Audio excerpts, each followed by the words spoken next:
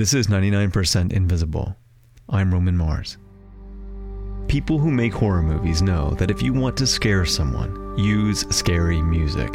And when we want to explore the design of music, we call Hrishikesh Hirway from the podcast Song Exploder. So here are two fundamental ways to make something sound scary, according to evolutionary biologist Dan Blumstein. The first way is to use lots of screechy, irregular tones. Well, the animals, when they're scared, are blowing a lot of air across their vocal cords or across their syrinx if they're a bird.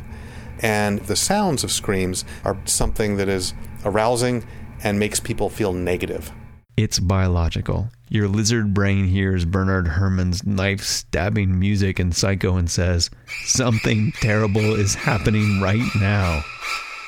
The second way sounds can make you feel uneasy is to go the other way. Make really low, grumbling sounds with lots of bass. Another biological cue that might lead to fear and anxiety is hearing low frequencies. The lowest frequency a species can produce is a function of its body size. So low frequency probably should scare you. It might mean that something big is around.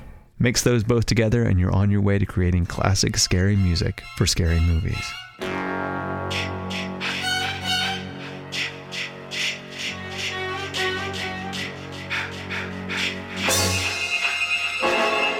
But horror movies aren't just meant to be horrifying. They're also meant to be exciting and fun, so it's sometimes nice to have a driving beat. The music from the movie Halloween by composer John Carpenter will always creep me out, and also get me kind of excited. In terms of horror movies, I certainly know that I respond to sound in horror movies in ways that are complex. John Carpenter's soundtracks are, a good example. That's a very specific thing. It evokes dread. David Slade is very good at evoking dread himself. My name's David Slade. I directed the pilot for the first episode of Hannibal, and I'm an executive producer on the show, and I pretty much sound mix every episode. I've been binging on the TV show Hannibal for the past couple weeks, and it really gets under your skin. It's the story of a serial killer named Hannibal Lecter, who you may know from Silence of the Lambs and Manhunter. This is kind of a prequel to those stories. Hannibal is a nasty character who commits grisly and unspeakable crimes. The other main character is Will Graham, an FBI profiler who has a knack for getting inside the heads of serial killers to try to catch them. Trust me, there is nothing fun going on inside Will Graham's head. And inside Will Graham's head is exactly where the sound design of Hannibal is trying to place the viewer. Will Graham visualizes things and he recognizes patterns. This is what he does. He reconstructs things in his head. It's a mental activity. Synapses firing. These are things that we want to make an audio analog of. So there's a lot of clicking sounds. This is from the first episode of Hannibal.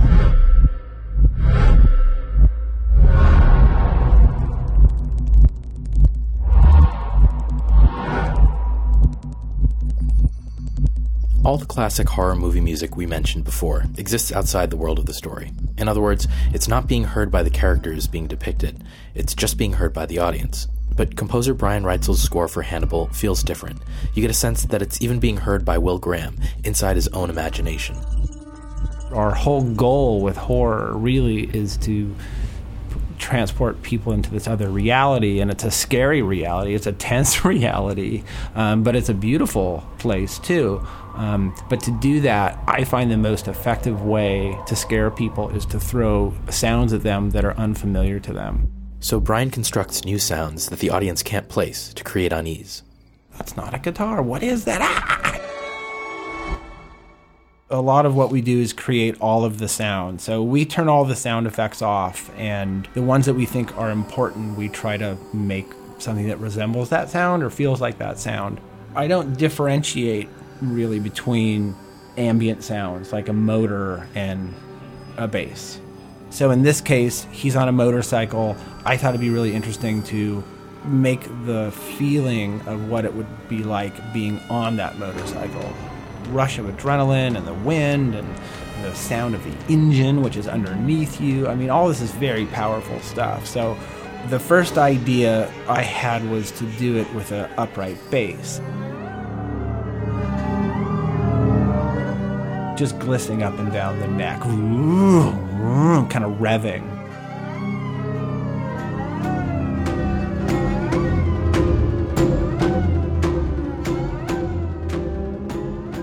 The cue starts with the motorcycle starting up.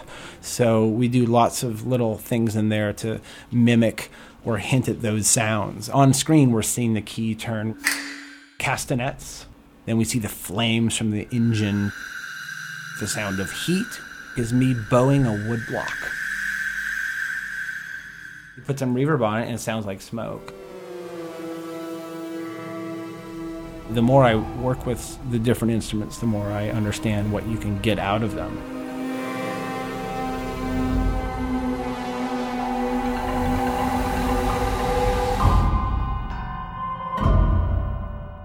Almost all the sounds in Hannibal start out as an acoustic element from Brian Reitzell's workshop.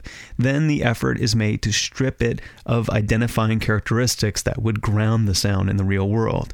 I'm constantly trying to de-guitar a guitar or de-drum a drum. That's Brian placing a wooden chopstick on a snare drum and pulling a violin bow across the chopstick.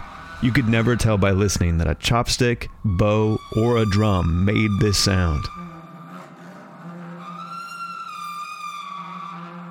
Brian doesn't just take regular instruments and make them weird. He also takes weird instruments and makes them weirder.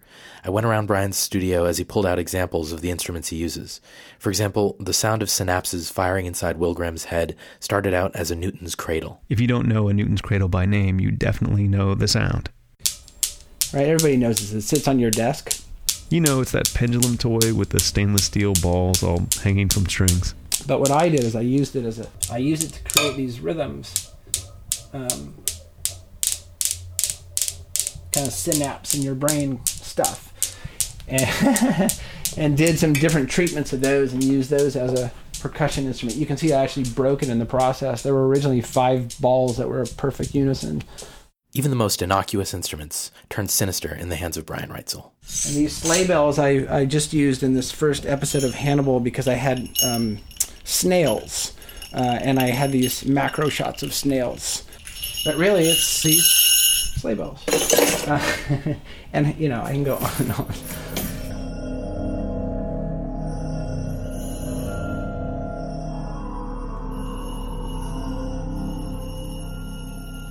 David Slade calls the sound design of Hannibal free associative. They look at the footage and talk about the characters and the feelings they're trying to evoke from each scene and design from there. The big bad guy in Hannibal is, of course, Hannibal Lecter, but Will Graham also is wrestling with his own demons. He has dreamlike visions of a demon they call the Wendigo that represents both the evil of Hannibal and the evil growing inside Will Graham. One of the characters that developed over time was the Wendigo character, which is the basest of horrors.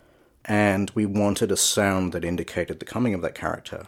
That sound, I knew it was circular. We didn't know why, but we knew that was right. And I took what David said literally, and I got a bull roarer. But basically, it's a piece of wood on a string. It's one of the oldest instruments. But it sounds incredible. You spin it in a circular manner. And in doing so, it slices through the air, creating this sort of sound.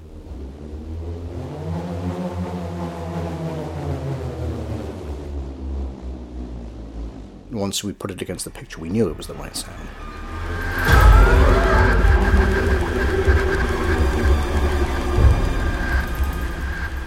It's very physical sounding, sort of cutting through the air, spinning around your head, making it surreal, yet also very physical. I also did things to that sound. I pitched it down, I pitched it up to make it scarier. Well, mission accomplished, guys. Because I'm creeped the out.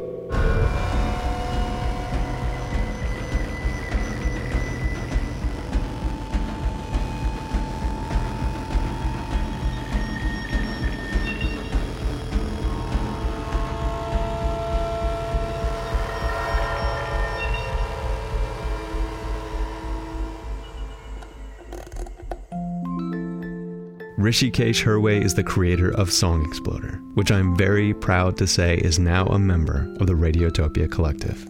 I'm so excited. Song Exploder is one of my favorite podcasts, and the premise is just perfect. Musicians take apart their songs piece by piece to tell the story of how they were made. If you've never heard Song Exploder before, I want to present what I think is my favorite episode so far, featuring John Roderick of The Long Winters, but I have a hard time picking a favorite. I really think that you should just download them all and pick your own favorite. Now, from Radiotopia, this is Song Exploder. My fellow Americans, this day has brought terrible news and great sadness to our country. At 9 o'clock this morning, Mission Control in Houston lost contact with our space shuttle Columbia. A short time later, debris was seen falling from the skies above Texas. The Columbia is lost. There are no survivors. That was President George W. Bush addressing the nation on February 1st, 2003. A couple years later, John Roderick, singer and songwriter of The Long Winters, recorded a song about the Space Shuttle Columbia on that day as it broke apart while re-entering the Earth's atmosphere. It's called The Commander Thinks Aloud. This episode was made from an interview I did with John Roderick in front of a live audience in Seattle about how and why he made this song. Put your jackets on. I feel we're being born. The Tropic of Capricorn is below. Yeah. I am John Roderick. I had my pilot's license when I was 17. My dad was a small plane pilot. And that was the way that was one of the ways that we bonded, was in a small plane, trying to make it over a mountain range. So I had a lot of experience in planes. I always loved to fly, and when the nose comes off the ground, I always feel a charge. I didn't want to be a person that was anxious about flying. Well, at that point in 2005, I guess, we were still pretty close to 9/11. And the space shuttle disaster followed pretty close on the heels of that. But also, there were all those smaller disaster crashes. The Alaska Airlines crash that happened off the coast of California, where they lost their vertical stabilizer, the jack screw one. The pilots were aware there was a problem. Everyone was aware there was a problem. It just flew around and then flipped upside down and plummeted into the ocean. And then there was the one off of Long Island where maybe the gas tank exploded. And then there was that Learjet that lost compression and everybody in it gone until it ran out of gas. And all of these disasters stuck with me, particularly the ones where there was a sense that the people on board knew that they were lost, but they were still alive. The unfolding, dawning realization, we're not getting out of this. And what's your reaction in that situation? Do you scream? You probably don't. Probably everybody is really calm in that situation. And so I pictured the astronauts on re-entry. They knew there was something wrong with their ship. They were worried about it, but everybody had convinced them it was going to be fine. And they're performing their duties. They are having the peak experience of their lives, and maybe one of the peak human experiences, like we are coming back to Earth. Having just looked down at Earth and had that feeling how beautiful that kind of dumb little stuff is. The beauty of the mundane, right? Like boys and girls in cars and dogs and birds on lawns, seeing it maybe like no one else would ever see it. Boys and girls in cars. Dogs and birds on lawns. From here I can touch the sun. Did you sit down with the idea that you were going to write a song about the space shuttle disaster? Yeah, but I didn't know how it was going to work. Every once in a while you get one as a songwriter where you sit down at your instrument, you have an idea, you have a first line, you sing it and compose the entire song in an hour, and then you go, I don't know where that came from.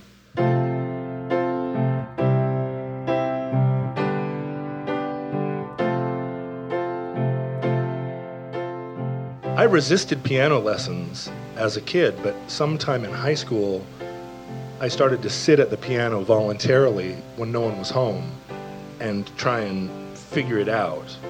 And I got as far as you could go if you were just practicing for 11 minutes at a time. And I didn't really learn the piano until I was in my 30s. Learn the piano as much as I know it now. In the early 90s, in Seattle especially, there was a mentality that you didn't want to overlearn your instrument. Right? Because that was going to affect the authenticity of your feelings. And I embraced that hook, line, and sinker. So the producer of this track was Tucker Martine. Tucker had just a stand-up parlor piano in his living room, and that was recorded in his living room. Now we would probably just record it one measure and loop it, but at the time I had to sit and play it for 5 minutes, and then I would get to the end and he'd be like, let's hit it again.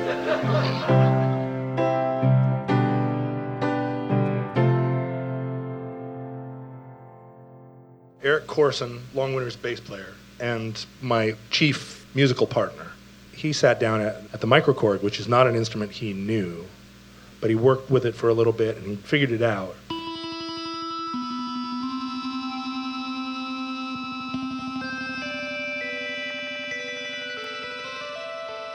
There are 5 or 6 moments in the song that without Eric's part, it would be so much less of a complete work. His part is very cinematic.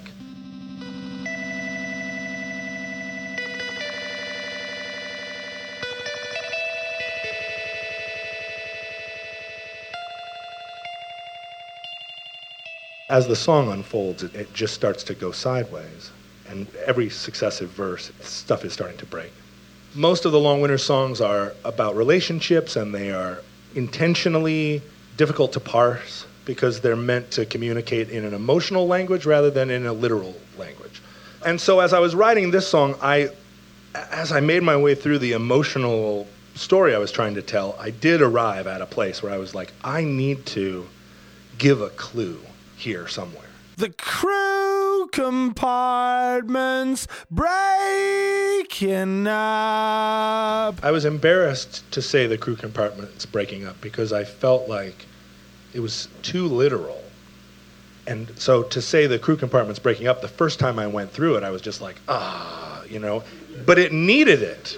The crew compartments breaking up. The crew And the thing was, you sing it once, the second time everybody gets it, the third time they've heard it now, the fourth time they're like, okay, all right. Fifth, sixth time it starts to get annoying. And then a new kind of gravity enters in. Seventh time, you start to feel the emotion. The crew compartments breaking up. The crew compartments breaking up. And when I perform it live, if I'm not careful, I will start to cry during that part.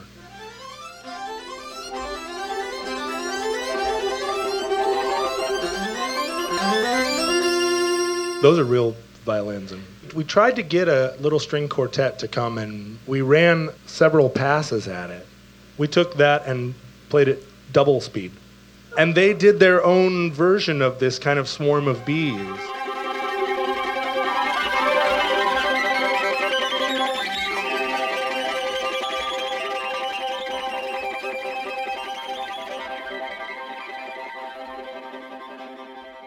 So we didn't have a drummer, and it was like, who should we get? Should we call that one guy? He was like, or I could get the best drummer in the country. Any producer would make that choice if he had Matt Chamberlain's number. And Tucker did.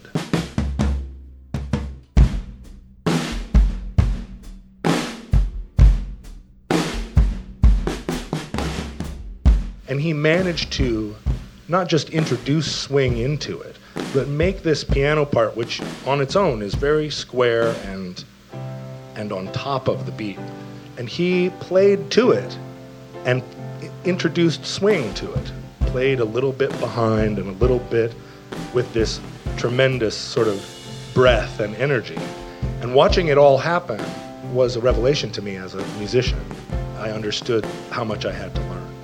So what Matt did, he came in, he set up his drums, and he had one microphone that he pulled out of a bag and set up himself. And we all just were watching him, you know, like you would watch a Black Panther that came into your kitchen. It's like, what's it gonna do?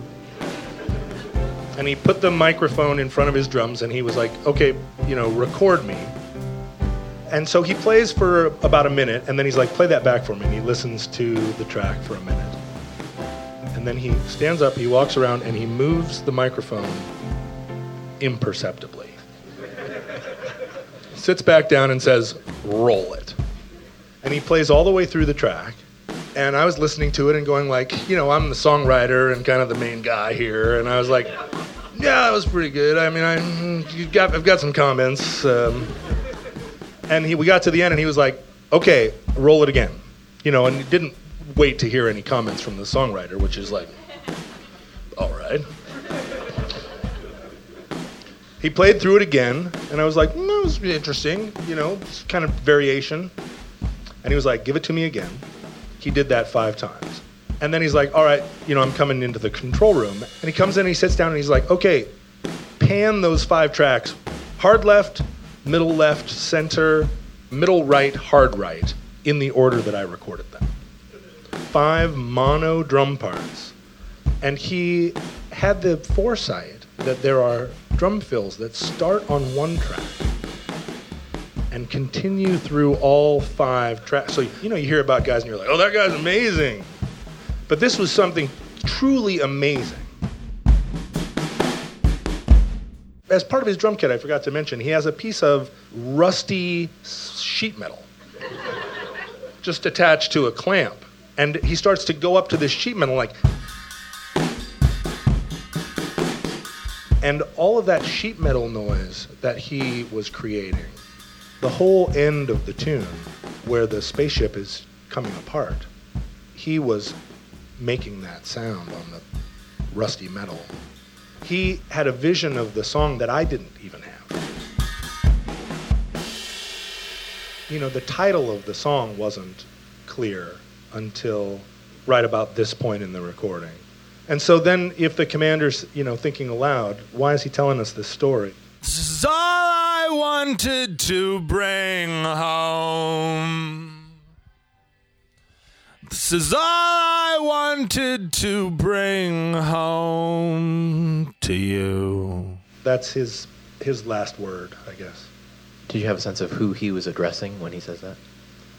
I don't publicly out myself as a utopian and a people lover because it's not my brand.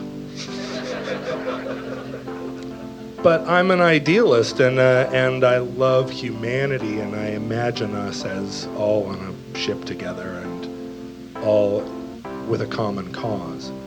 And space exploration seems like the ultimate expression of human beings doing their best work.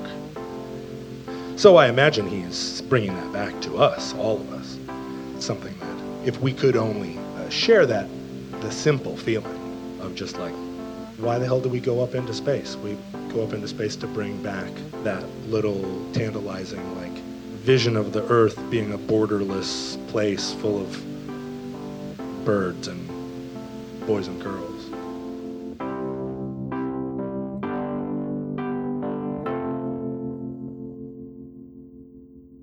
And now, here's The Commander Thinks Aloud by The Long Winters in its entirety.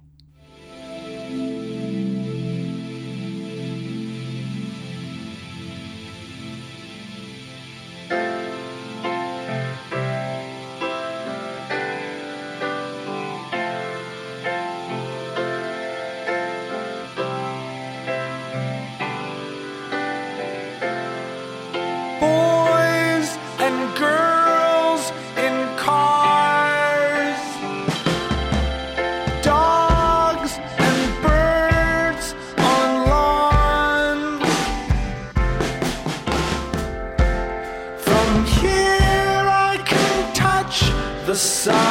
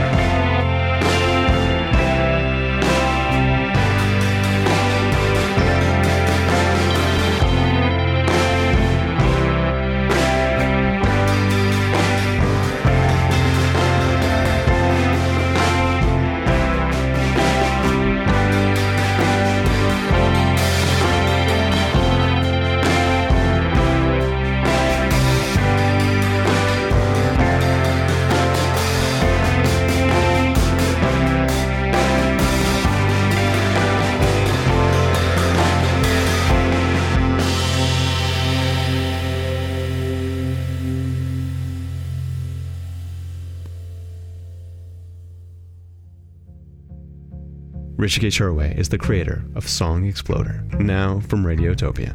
Find out more at songexploder.net.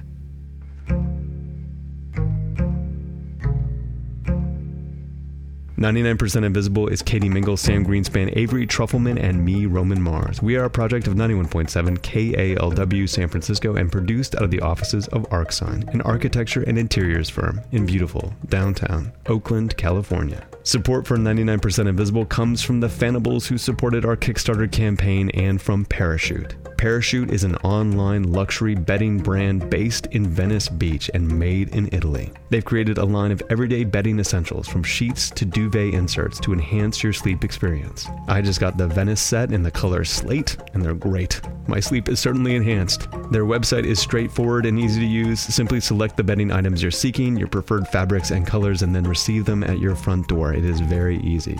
Go to parachutehome.com/99 and Parachute will give you $25 off on your first order with the code 99PI. That's parachutehome.com/99 and enter 99PI for $25 off at checkout to start sleeping better today. Support is also provided by Basecamp. Basecamp is the project management app for people who want total control over their projects. Basecamp helps you wrangle people with different roles, responsibilities, and objectives toward a common goal, finishing a project together. Basecamp runs in the cloud on their secure servers so you don't have to mess with anything technical, from freelancers to small shops to mid-sized companies to enormous multinationals. Basecamp is the go-to project management tool for hundreds of thousands of groups worldwide. Over 15 million people have used Basecamp at work or for their own personal projects. Listeners to 99% Invisible can try Basecamp for 2 months absolutely free by visiting basecamp.com/99PI. And finally, the Jack Crawford to our Will Graham is Tiny Letter. Email for people with something to say. My boys, Maslow and Carver, always have something to say. What do you got to say, boys? Our keyboard has horror movie sounds. Play it, Carver. tinyletter.com. It's free, easy, minimal, and powerful. The simplest way to send an email newsletter from the great people behind MailChimp. Thanks to MailChimp, the Knight Foundation, and people just like you, we created the expanding Radiotopia from PRX. If your company would like to advertise with the best independent audio artists doing the best work today, email sponsor@radiotopia.fm. Also, Radiotopia is looking for an executive producer that will work with me and PRX to become a leader in the radio and podcasting revolution. Maybe you already work in radio and want to be on the cutting edge, or maybe you work in TV, movies, or tech, and you're craving something that means more to you. I encourage you to check out the job description and apply. I want to find someone who will ask the questions of our future and our industry that I haven't even thought to ask. This could be you. This is going to be a killer job. So if you're interested, we'll have a link to the job description and application on the 99PI website and Facebook page. You can find the show and like the show on Facebook. We're on Twitter, Instagram, Tumblr, and Spotify too. But if you want to tell a Hannibal, that's a fan of the show Hannibal, about our show, the best place to send them is 99pi.org. Radiotopia.